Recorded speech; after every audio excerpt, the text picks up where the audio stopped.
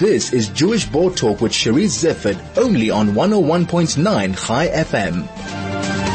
Official business in Parliament was delayed last week when a question was posed by one politician to another as to whether or not that said politician beat his wife. The behavior of the politicians was broadly criticized by women as undermining rather than helpful in the fight against our unacceptably high levels of gender-based violence. The good news is that men are coming together to look at themselves and to see how they can fight this problem. The Mankind Project, or MKP, is a perfect example of this, and I'm delighted to have in studio the Centre Director of the Johannesburg Mankind Project, Mlukeki Sibanda, as well as Stuart Rothgeiser. Is that Rothgeiser? Rothgeiser, apologies, who has written a thesis on the impact of this organization on our society. Gentlemen, welcome, and thank you so much for joining me. Thank you so much for inviting us. So perhaps we can start off with that example I gave earlier, what happened in Parliament. Have you beaten your wife? Do you beat your wife? Is this common practice, men speak, that's appropriate, inappropriate? Any comments? Mlu, let's start there. Well, that's a beautiful question in this time of our lives. I'll answer it from a perspective as a black man. We are never taught what it is to be a man in the sense of like love or rearing or nurturing. So at the same time, with the same growth, women are subjected to be like objects. Like when they get married, they're just seen as tokens to become wives and everything to be honored when black men pay lobola, or maybe in the white cycle it's called dowry. And then you feel like you own that person, so there's a breakdown of relationship in there. So now the beating up also comes because the person feels like they own the person and they feel they can do anyhow with it. I very much condemn it. I think from that point we must divert now to talk about toxic masculinity. We as an organization, as MKP, we have our own version where we call it mature masculinity, where we talk about how to get rid of the toxicness, how to get rid of patriarchy tendencies, and how to heal from trauma in those spaces. Because my question is, when that person beats up a woman or beats up any other person, how was their upbringing as a person? Did they experience that same cycle? Had it become a pattern? Was it also a moving thing that they got and became used to it and it became a norm? So you talk about patriarchy in society, and it's not unique to your culture. In fact, all societies were at the start of it patriarchal. The Jewish religion, no different. Stuart. Yeah, thanks for the question. I think that in the Jewish community, and I'm Jewish, I self-identify as being Jewish, I don't think that necessarily we can say that at the start of it. I think that we still are patriarchal. I think that violence against women happens in our communities. I've experienced it, I've seen it. Do I beat my wife? No, thank God. But I think that for me, the key aspect around that is, as Mlu said, what we've seen first, and then secondly, can we personally overcome it? And the way to overcome it, I think that men get so frustrated around all kinds of things that we take it out on our wives, on our children physically. And the work that Mankind and other organizations do, it helps us to, when we get frustrated, to identify the feeling. Are we feeling mad? Are we feeling sad, glad? Are we afraid? Once we identify it, then also what are some processes to deal with it so we don't have to go and beat the wife, the kid, the dog. Yeah? So we're talking about a socialization problem, okay? And we're saying, and men are identifying that it's their problem. It's not women and children's problem. Absolutely. I had a guest on my show earlier this year by the name of Antoinette Ntabiseng Tabopela, and she started a project called Adopt a Son. And she's saying that we've got to stop also yelling at our boys and telling them, this is what it means to be a man. Don't cry. Don't show emotions. And I just wondered what your comments to grassroots projects like that are, and whether you could build a relationship with people like her. Yeah, I think it's of fundamental importance when we're doing that, because when you focus on the adopting a child, you're also changing a narrative into the world that you could be taking out someone from a poverty-stricken place or from a hating place into something else that will aid them to change their lives, and that could change others' lives too, because it's either you are bringing the boy who becomes a man or the girl who becomes a woman. But also, before I answer that, I wanted to focus also when you talked about when we talked about toxic masculinity, we talked about beating up. Beating up sometimes doesn't come in the physical format. It also comes in an emotional format when we abuse, when what we say, the words that we use, and how we project ourselves, and bringing it on now to say, when you adopt a child, are you ready to be a parent? Do you have the essential parenting skills? We know there's no manual for being a parent, but are we saying, are you coming up from a safer space? Have you also healed the trauma that you're not able to spill it to another person? Because it could also be an inheritance thing now to pass it on to the next generation. So is the child safe with you? Is there an assessment to you? Maybe again to the Adopted Child Foundation, we're saying, I was looking at their page, they talk about nurturing and they talk about the skills that they give on to the child. So I think it's a beautiful platform, and I think as an MKP Center Director, I would much love to collaborate with them, because I have parents in my organization that can learn or two. I have men too that can extend. Maybe if they want, that is upon also individual. We do not force anyone to say, are you able to adopt? And also adoption doesn't come to say you take the child. No. It comes in many spaces. You could be also adding provision, which can be food, which can be money that person can access school, which can also be books that person can read, which can also be clothing, you know? And not only the material. I think what they're looking for is somebody to say, you are worth it, Mlukeki. Yeah. Somebody who can just give the child the attention, and a male attention that's positive, that might be lacking. And for me, it comes from a fact to say that the male attention doesn't also have to be a father figure, because an uncle can also be a parent, a brother can be also be a parent, but also we must be aware and draw a line, because kids are fundamental interests, like as an entrenched in our constitution, I think as section 28, that the fundamental importance of the child must be put first.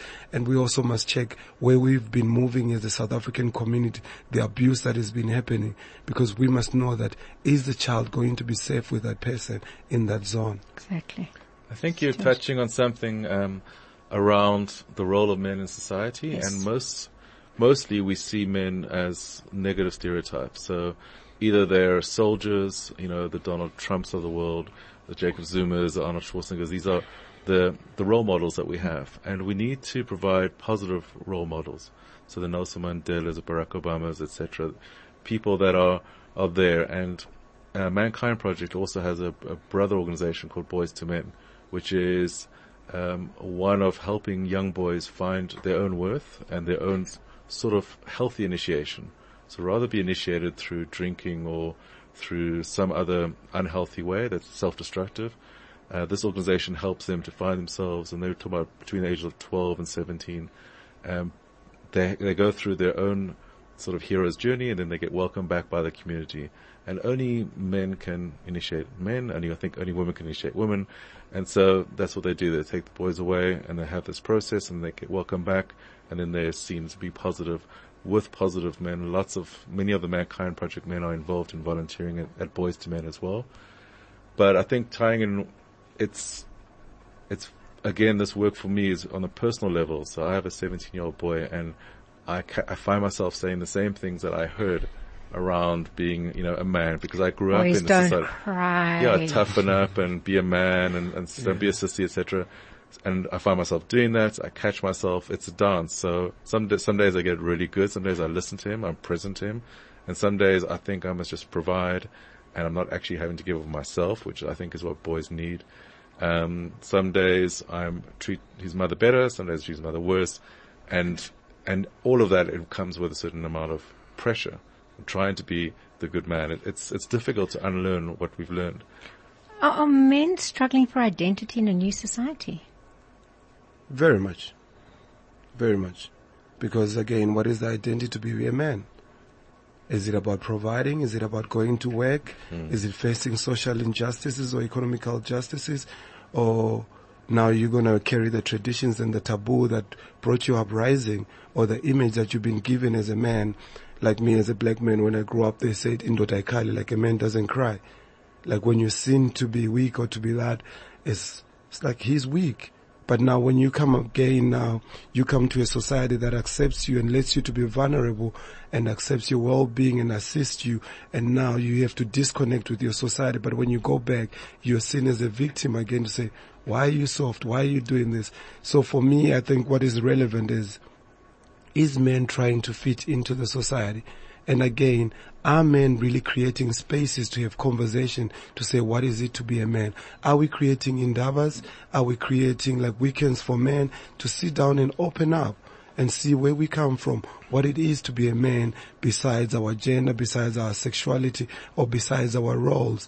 How are we empowering ourselves from being friends, from being relatives, from being fathers? I'm also a father to an 8-year-old daughter. And sometimes I fear when she asks me certain questions, but I'm learning to be authentic to her because I'm understanding where she's coming from. And again, going back to the identity of being a man, what I found of profound interest is that in MKP, how they define a man. They don't define a man according to his race, according to his ethnicity, according to his religion or anything. A man is defined about what he brings on board and is not judged and is not put on a pedestal to be shamed or to be put on guilt. And it has created a court of support where me and Stuart, we didn't know each other even like 2 years ago. But now we're at a platform where we share, we are opening up. I can get to know what he's going through with his family. He can get to know what I'm going through with my hardships at school and where he's able to support me or where he's able to refer me to another person to say, oh, this is what Lou is going through or this is what Stuart is going through. And for me, it's of fundamental importance because thank you to you, Cherise, again, that you've created this space because these spaces were not there. It was not easy to tackle this. Men were not questioned about their being or who they are. And again, I always emphasize that men must stay away from women conversations. Men must stay in conversation of men where they are not trying to help what women should be. Men should try and help what men should see what women are for themselves and the being that they possess. That's empowerment to me. So Lou's referring to, so we're part of a group with about 8 other men and we meet every 2 weeks. Actually, we meet every week, and we discuss everything, and we just check in with each other. This is what's going on in my financial world, in my relationships with our children. I learn from some of the older men who are going through certain things, retirement, etc. The younger men learn from us. I think, you asked about men and their self-identity. I think in the Jewish community there's a very strong emphasis, certainly in my family, on business success for men, success in the material world. Maybe also intellectual success, academic success. And that's hard when you operate in the world and you don't quite fit in. And perhaps you've got other gifts. Perhaps you're more artistic. And I think our definition of men, and there are a lot of Jewish men in Mankind. In fact, many of them were the founders of it in Cape Town, in South Africa, a very high percentage compared to the general demographics. So there's definitely a searching, and there's a large number of Jewish men who are not fitting into the cookie-cut mold of being the accountant, the lawyer, etc. And they don't have a space to speak about it. What if I don't want to become a millionaire, have the nice house? What if I want to create something art? What if I want to be in community work? So for me, what you've done during the show actually is already pop one of my thoughts about the Mankind Project. And I assumed that the Mankind Project was for men who were already converted. I thought it might be a space for men who already feel that there's a problem in society and want to ally women, say, on issues around gender-based violence. But kind of what I'm hearing from you, Stuart, is you saying you acknowledge yourself and are trying to help other men doing it. So it's not a case of just talking to the converted. It's, not a case of holding hands and kumbaya, my lord. No, the men who come into Mankind Project are often themselves experiencing huge problems, relationship breakdown, career block, basically the midlife crisis. They're coming younger and younger, so now we're getting 20-year-olds, but it used to only be 30s and 40 years old. But they're coming because their lives are not working, and this narrative they've had, get their education, get the girl, or get the boy, but get the girl, get the career, settle down. That's going to be a success, and they're finding it's without meaning. And they're looking for something. Often they've been referred by their psychologists or their coaches, and they're looking, and the research shows that doesn't necessarily give them a direct answer, but it unblocks, it allows them to start flowing, finding their mission, finding their vision, and connecting with other men. Yeah. Most of us grew scared of other men. Don't look a man in the eye, it's going to be a fight. Here, you suddenly see 40, 50 men who care for you and hold you accountable. They say, hey, you're lying about that, Why are you having that affair? Why are you stealing from your partner, etc.? So it's fierce love, which only men can give. And in that, they get to see who they really are. Mlukeki, you are having Mlukeki. Yeah. You are having a retreat for Yeah. men that's coming up soon. Yeah. We're having a retreat from the 13th to the 15th of March. You can check our website is www.mankindproject.co.za. It's a South African thing. So what happens in this weekend, we facilitate conversations, we facilitate processes where sort of men are given the rite of passage to come and speak about where they're coming from, their background, their situations, and how they need help. We might not have ideas of how to help you, but we have ideas of how you can start that journey, because we must understand that moving forward, being a man is a journey. It's not a once-off. Even it doesn't stop to this weekend that we're having. It's a continuous thing. Like what Stuart anchored on is that after the weekend, you either identify yourself into a group that is supporting, and then you move according to that, and then you liaise within that, because we serve 1 man at a time. And we're not a cult organization where we follow a man and say, why are you not doing this and this? But we offer support, is brotherly support. Say, are you okay? Are you willing to open up? And for me, that's authenticity and integrity in also coming to say, you are respecting the person on the other side, because it takes time for a man to open up, and it takes time for a man to trust you. I don't know whether you can speak on the weekend. I think life's a journey. So, like everything, you make a step forward, you make a step back. So for me, I've been in the organization for a long time, and it's allowed me to see my leadership. So now I'm allowed to speak in front of men, to lead processes. There are various trainings. I just did one last weekend. And so I'm learning more about myself and about how I show up in the world. And it's a continuous learning process. So Stuart, the last question I'll give to you, and we can, you guys have been telling us about it and it sounds convincing, but you've actually done research into the importance of MKP on men. And I wonder if you just want to share in the last 30 seconds. Okay. Well, I did my master's in social anthropology in 2011 at UCT, on the effects of MKP's training.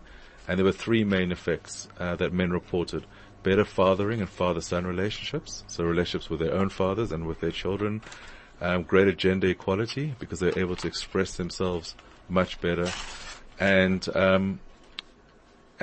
gay men reported much better gender role comfort, so being comfortable with a tagline of being a man. In fact, all men reported greater gender role comfort. So we have proof here, qualitative and quantitative proof that Yes. this is good for you. Okay, so I'm going to leave it there. If anybody would like to contact you, they should do so at... Yeah, so the website is www.mankindproject.org.za. Oh, they can just get a hold of our enrollment coordinator called Welcome. His number is 08479063368. Thank you so much. Mlukeki Sibanda and Stuart Rothgeiser. Thank you so much for joining me. Thank you.